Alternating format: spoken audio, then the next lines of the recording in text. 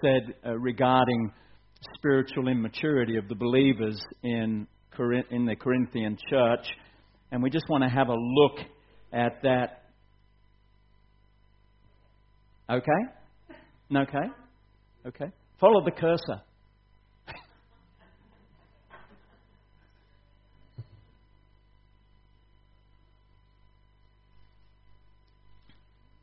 Oh, there we go.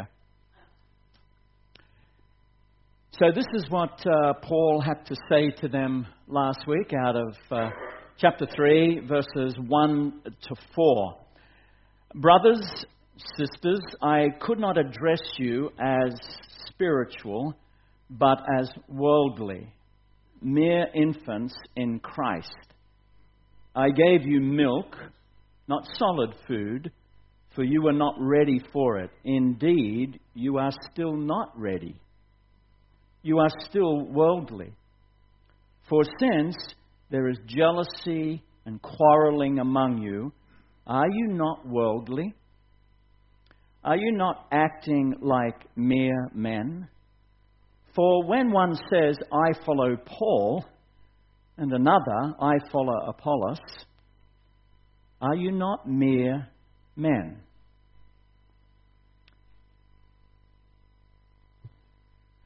Okay. Well, last week we saw that Paul used certain words to describe the spiritual immaturity of the Corinthian Christians. He used words like worldly and mere infants, little toddlers, as it were, spiritually, to describe their spiritual condition. That's how he saw them. And it wasn't just how he saw them, it was evident through their conduct, through their behavior.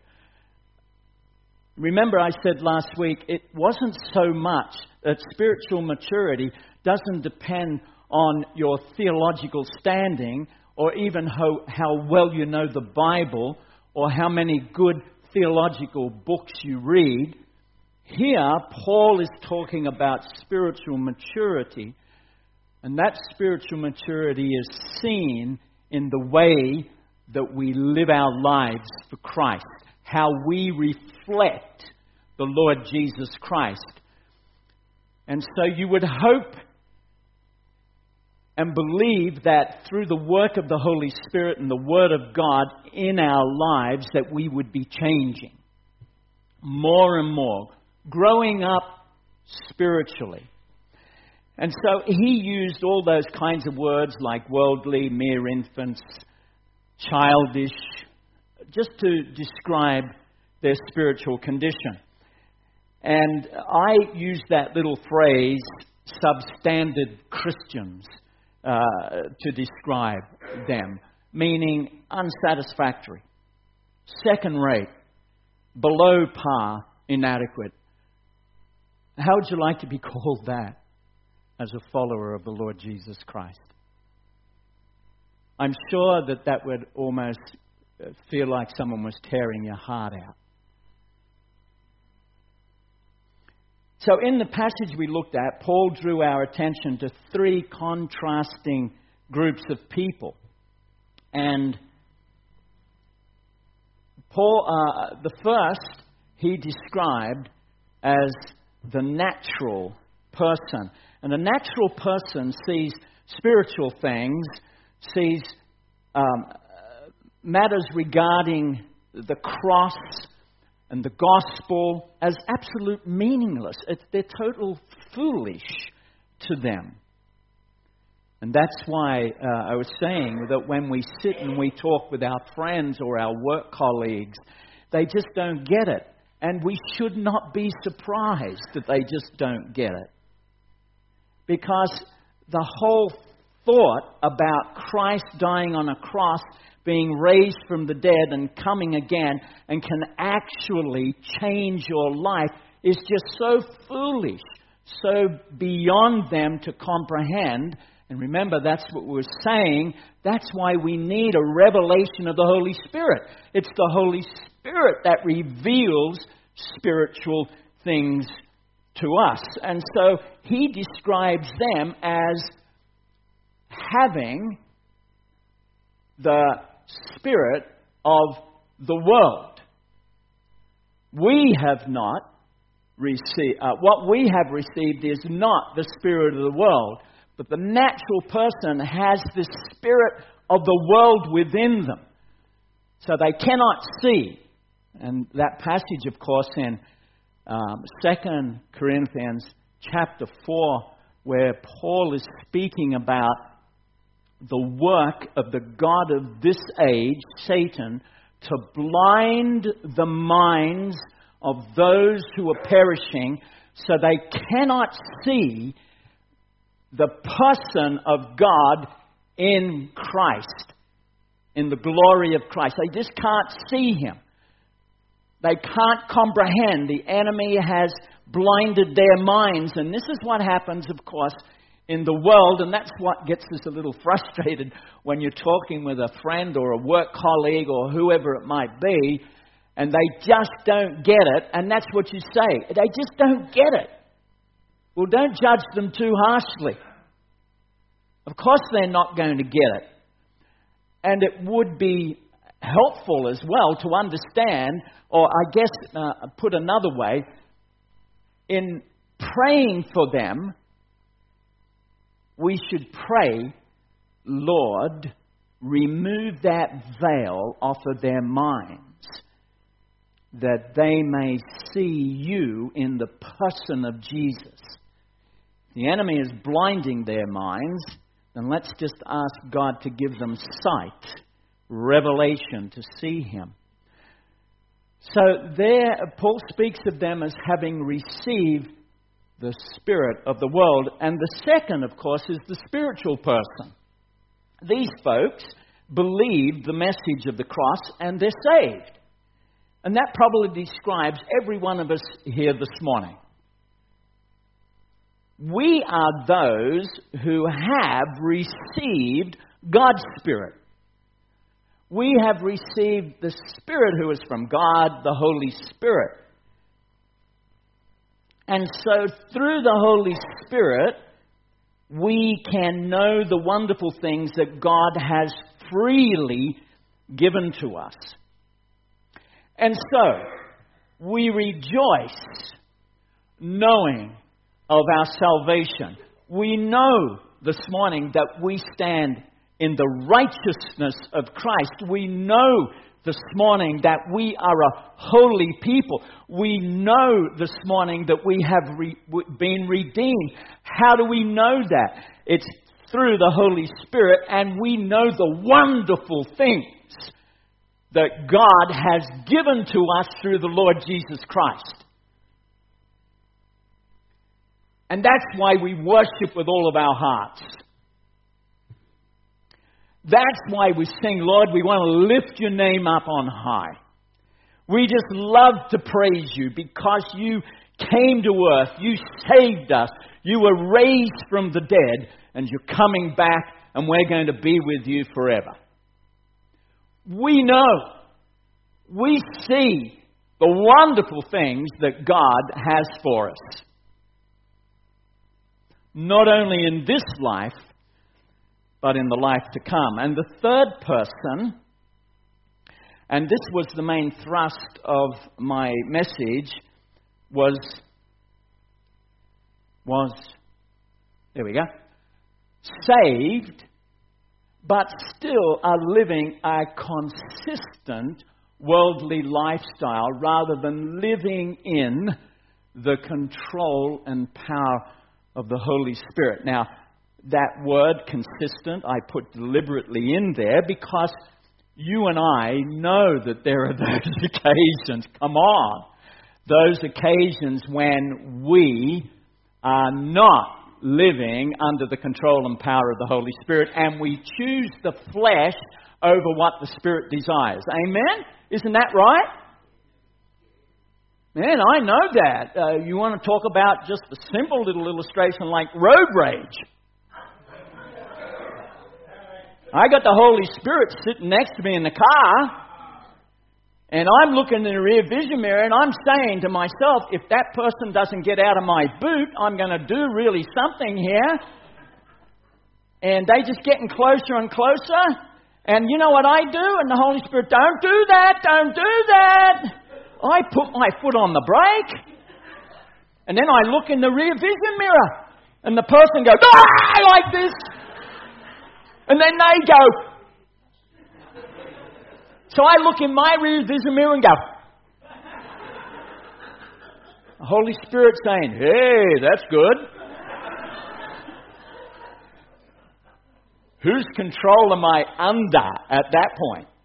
Certainly not the Spirit who's sitting alongside of me saying, hey, hey.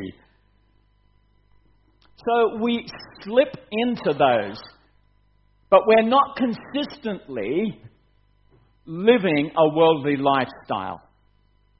And that is this third category of persons that Paul is addressing and that we spoke about last week. They're Christians, they're saved, but living consistently in the world.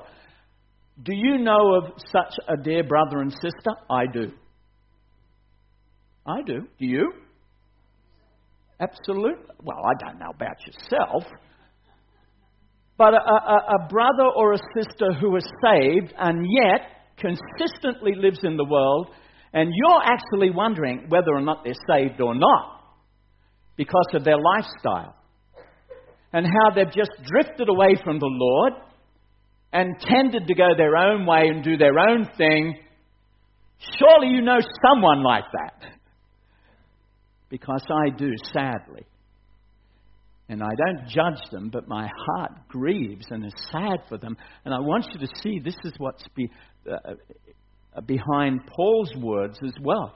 It's a grief, it's a sadness. It's not just a frustration. It's a sadness that's in there.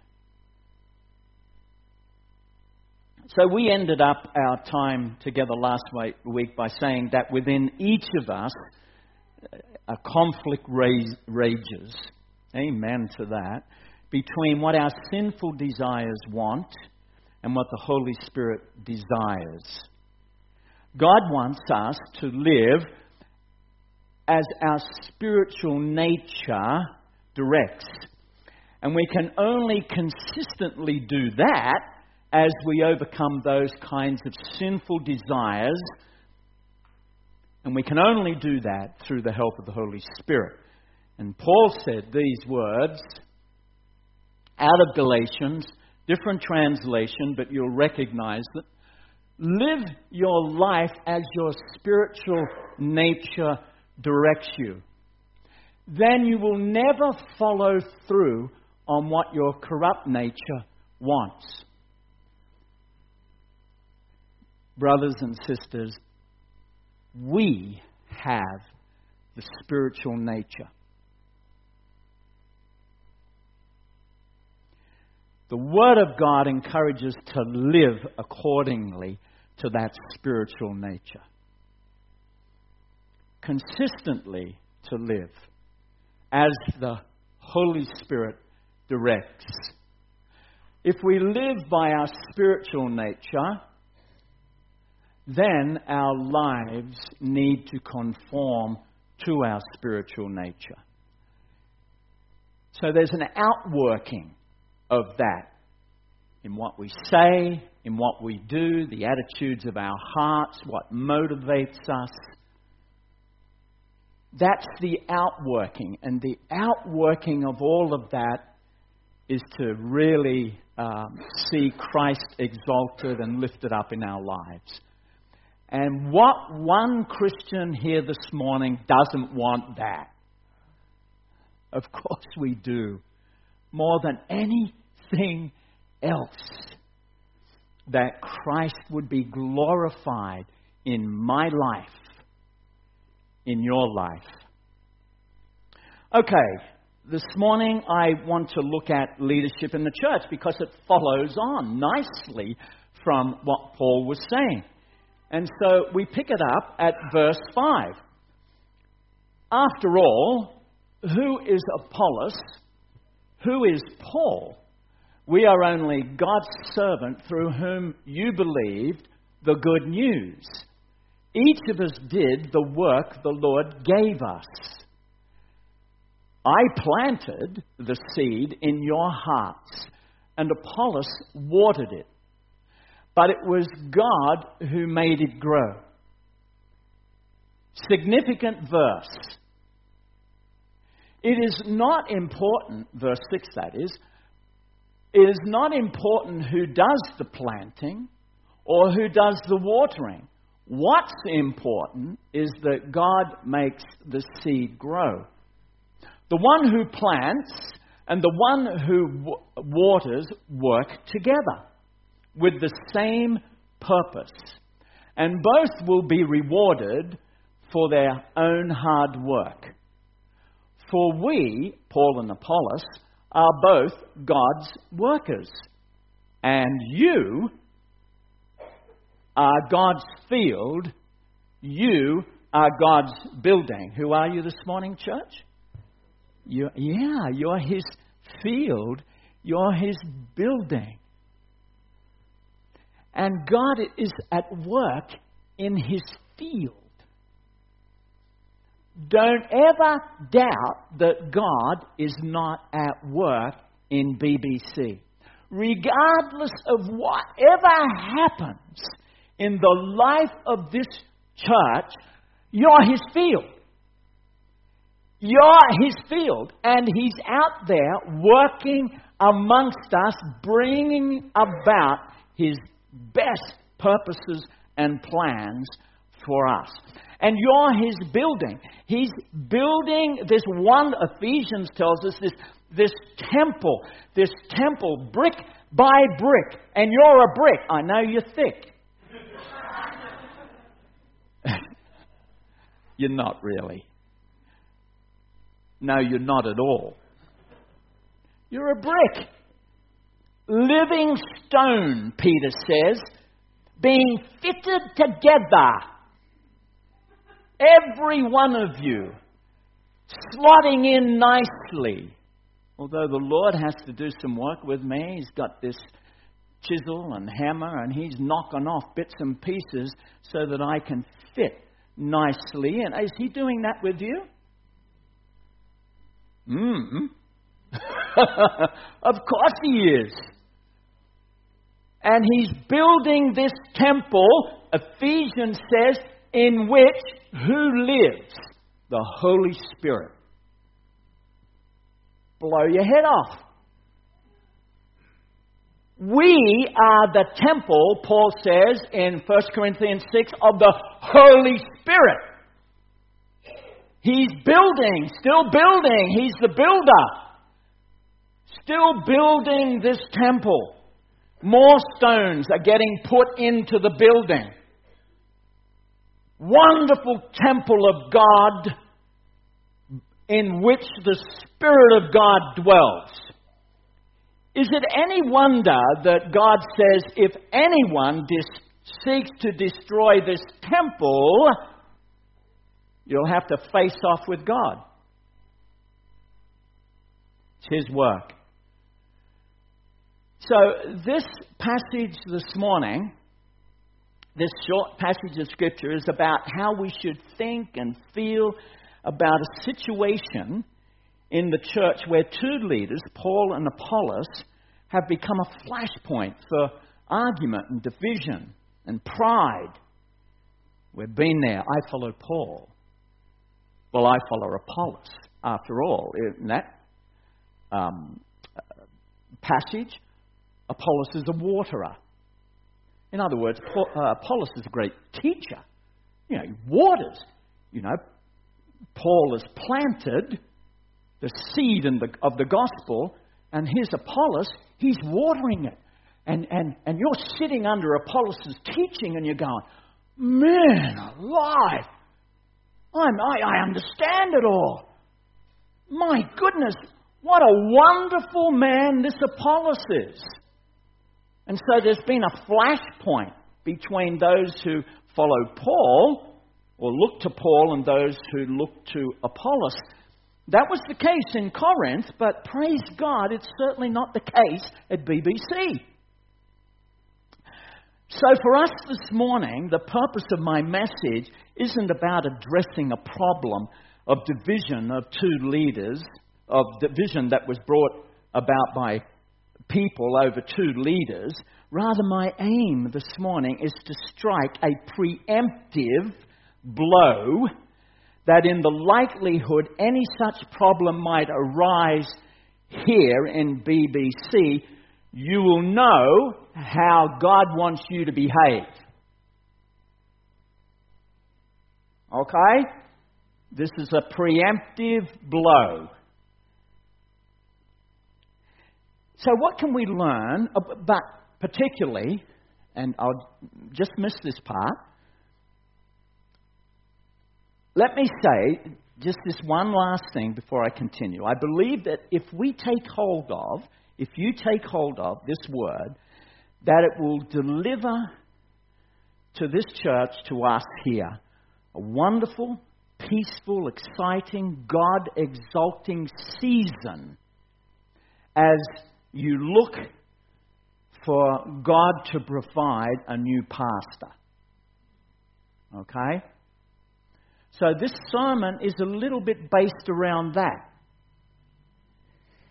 What can we learn about God and about leadership in the church, which will result in God getting the glory rather than any one person? Well, let's begin just quickly. Paul says, or asks, after all, who is Apollos and who is Paul? We are only God's servants through whom you believe the good news. In other words, change the way you think about your favorite teacher or leader. After all, who is Paul and Apollos? They are servants, and the word servant here used means table waiters. It's a little bit like Stephen in Acts chapter 7 or whatever it is, 6. You know, man full of the Holy Spirit and of wisdom and of love and all those kinds. But what was he doing? He was waiting on tables. He was a servant. This wonderful man who was soon to be martyred for his faith and his outspokenness was a servant. And Paul's saying here, they are servants. In other words, table waiters or errand runners. Dare I say, gophers. Excuse me, Apollos, can you go and get me a Big Mac and some large fries, please? Paul, the apostle, Paul, could you just drink of water? Thank you, I'm a little bit thirsty up here.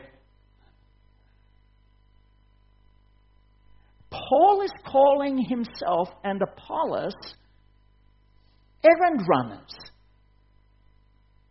just servants.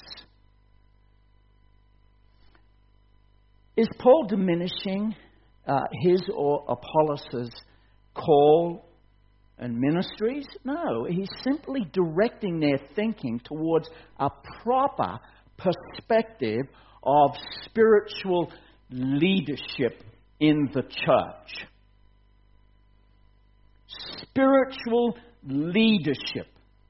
Oh man, let me tell you, we've got some great leaders in the church, and we praise God for them. Men of vision, men of goal setting and objective running, and full of all kinds of energies and ideas and plans and purposes and strategies. If that is combined with a strong spiritual leadership, praise God. But if there's less of the spiritual leadership, less of the spiritual, then you could end up with problems. Because what you might end up is with an egomaniac to lead you, who just wants to get his agenda fulfilled. You need strong spiritual men and women of God. Spiritual. Doesn't matter how much they know of this, and if they can recite the whole thing in Greek. It doesn't matter. God is looking for Christ in us. Does that make sense? Of course it does. I'm sorry, guys. I get a bit passionate at times. about these kinds of things. Someone said, please don't say sorry so much. I'm not making an apology as such. I just am passionate for us to understand these kinds of things. Why? That we might grow spiritually. That we might reflect the very person of the Lord Jesus whom we love so dearly. That's what gets me going. And so Paul and Apollos are table waiters. They're not honoured guests. They're not seated at the head of the table. They're not even the chefs. They wait on tables and they run errands. Well, so Paul's just telling them to rearrange their thinking and to be careful not to put either he or Apollos or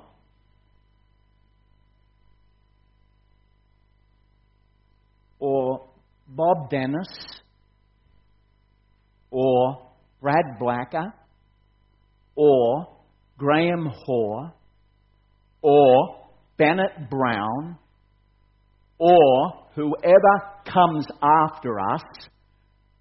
Don't ever dare put them in a place where they're lifted above the Lord Jesus Christ.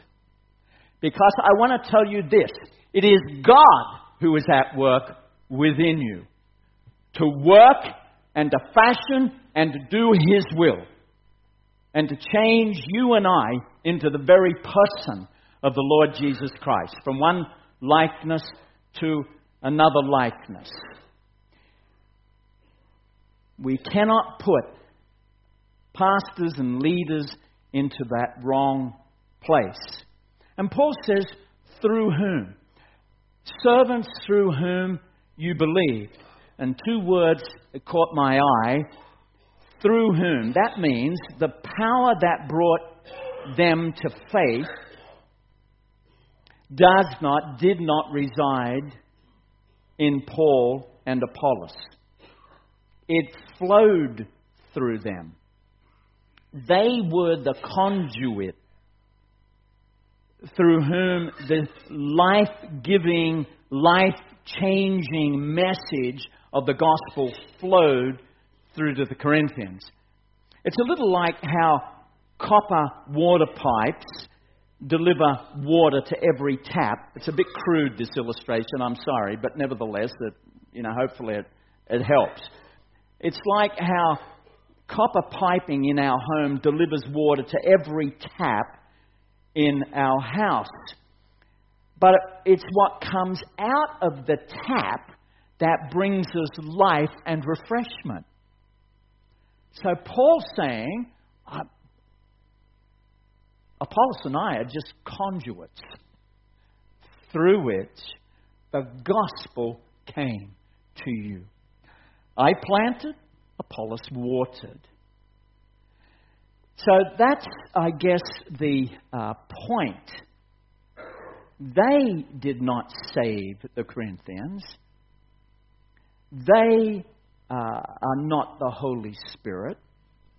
God is the one, the life-giving source of their own lives. So that means the faith that grew in people when these two men preached and they taught the word and in their spiritual giftedness did not come from them. It came from God.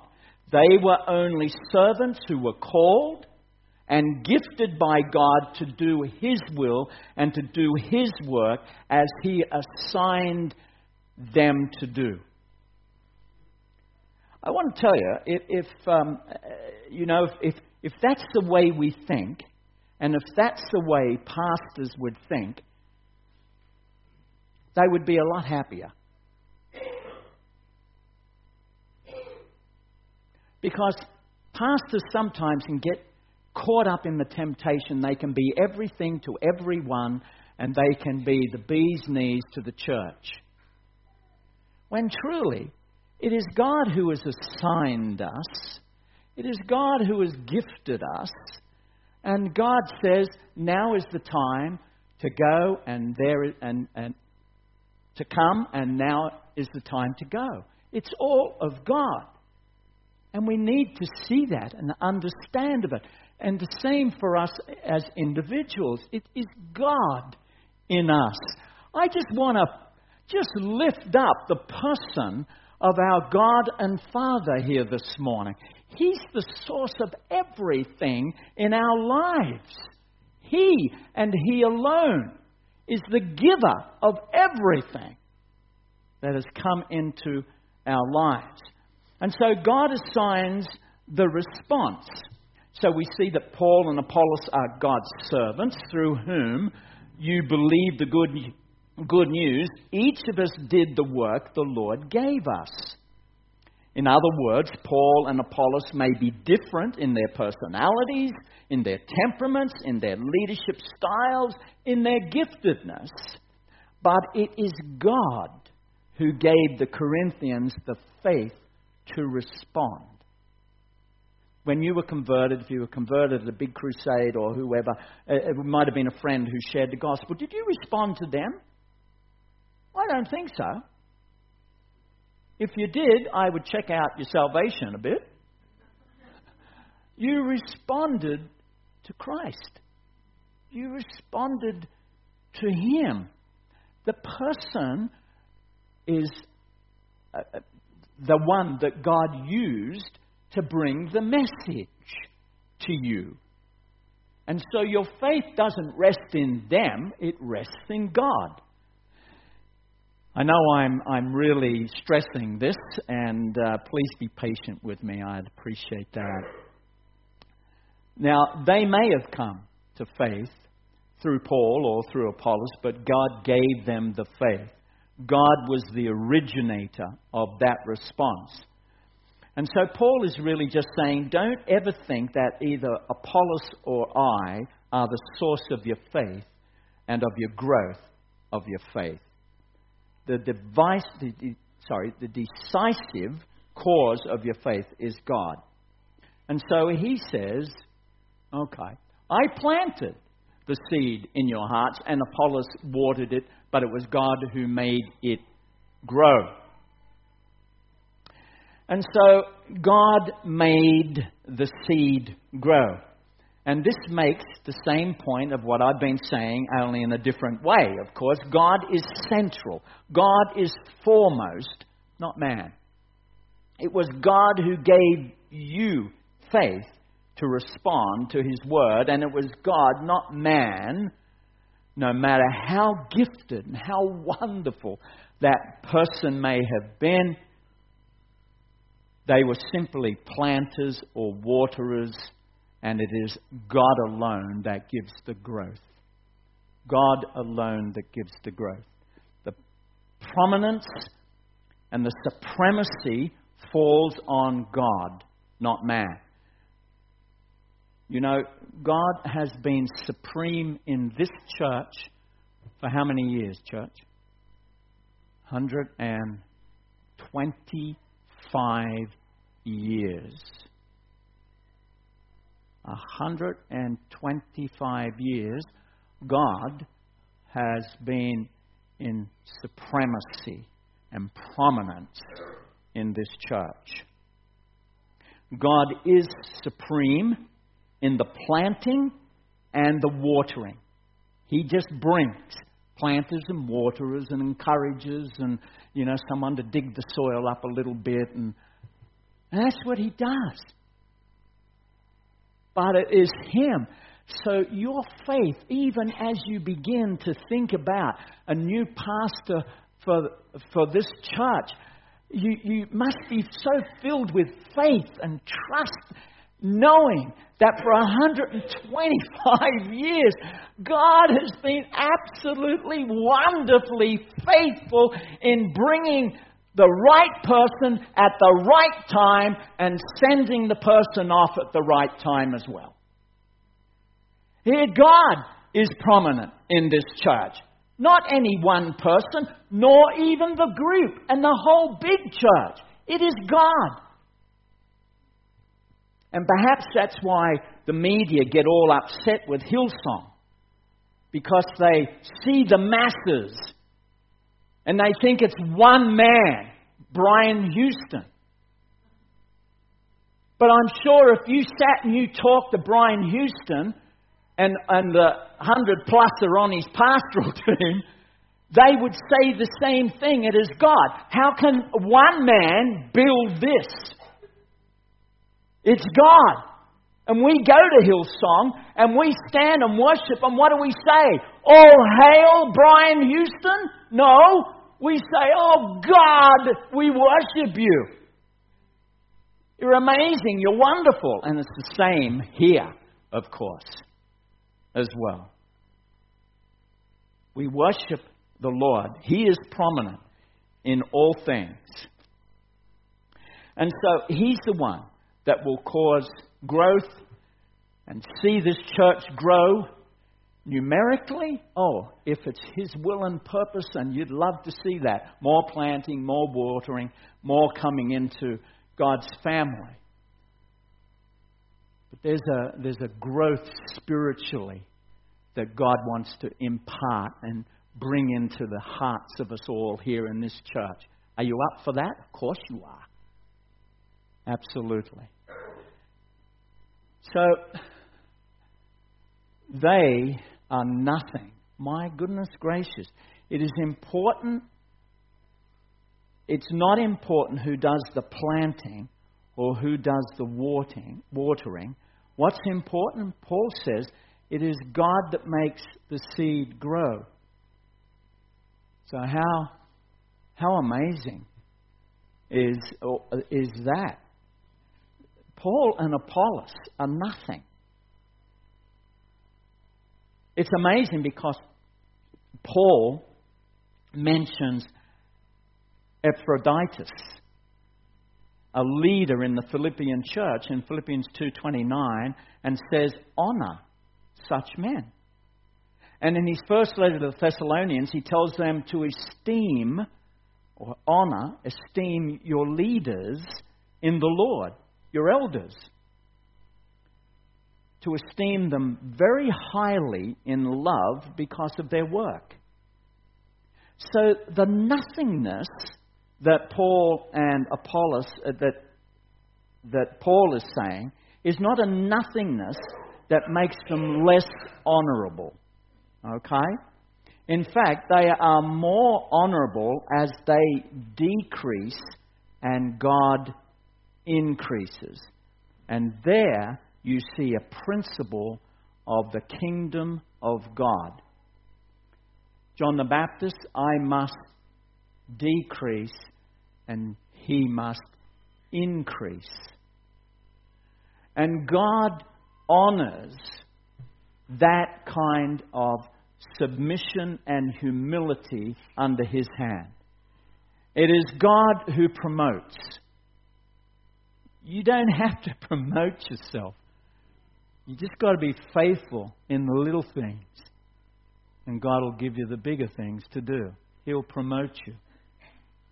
And so, it's a principle of kingdom living that as we humble ourselves under God's hand and submit to Him, then it seems that honor comes. Okay. So, let's just finish here now. A means of oneness and agreement. Paul goes on to say, the one who plants and the one who waters work together with the same purpose. And if there is one standout feature that both pastors and elders in this church share, it's the compelling desire to build your faith and to persuade you to make a great deal of God and of Christ in your life. Make it a big deal, not as an appendage. Make God and Jesus a big deal in your life.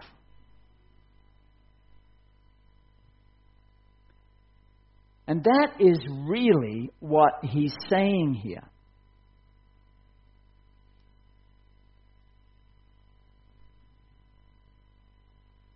That we would be in Christ one in our dependence on Him, one in our love for Him, and that we would be one in the message that we proclaim, that we preach, that Christ crucified, raised from the dead, the author and giver of life, and soon the returning King. So Paul says in verse 9, "For we are both God's workers, you are God's field, you are God's building, you belong to God." You don't belong to Paul, you don't belong to Apollos, and in our context, you don't belong to any pastor. Okay? You don't belong to any pastor. Because I'm here at the moment, you don't belong to me, and you don't belong to anyone who follows after me. You belong to God. You are God's field. You are God's building. And BBC doesn't belong to any person. She belongs to God. So, you belong to God because you belong to Christ. And what is the breathtaking implication of belonging to God? And this is the last slide here. So don't boast about following a particular human leader. Otherwise, you're going to be terribly disappointed. For everything belongs to you, whether Paul or Apollos or Peter or the world or life and death or the present and the future. In your heart now, just read those last few words.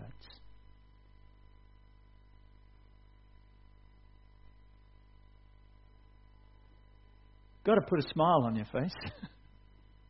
Everything belongs to you. And you belong to Christ. Just tell yourself that right now. Okay? I belong to Jesus. No one's ever going to snatch me out of His hand. I belong to Him. And Christ belongs to God. Gracious Father, thank you for your presence and your being with us as we looked at this word.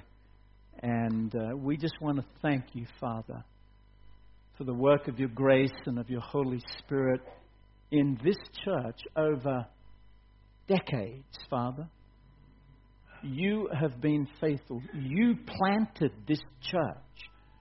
And I don't know who was the first person or the first little congregation that ever met in this church. But this morning, we thank you for them. We thank you that they were obedient to you and had faith enough to trust you. And Lord, we thank you that you're the one who has been prominent. You're the one who has watered this church through your Spirit and through your word and through many servants over many years. And so we are filled with great confidence and faith with regards to the future, because we know it's in your hands, and we give you thanks in the name of Jesus our Lord.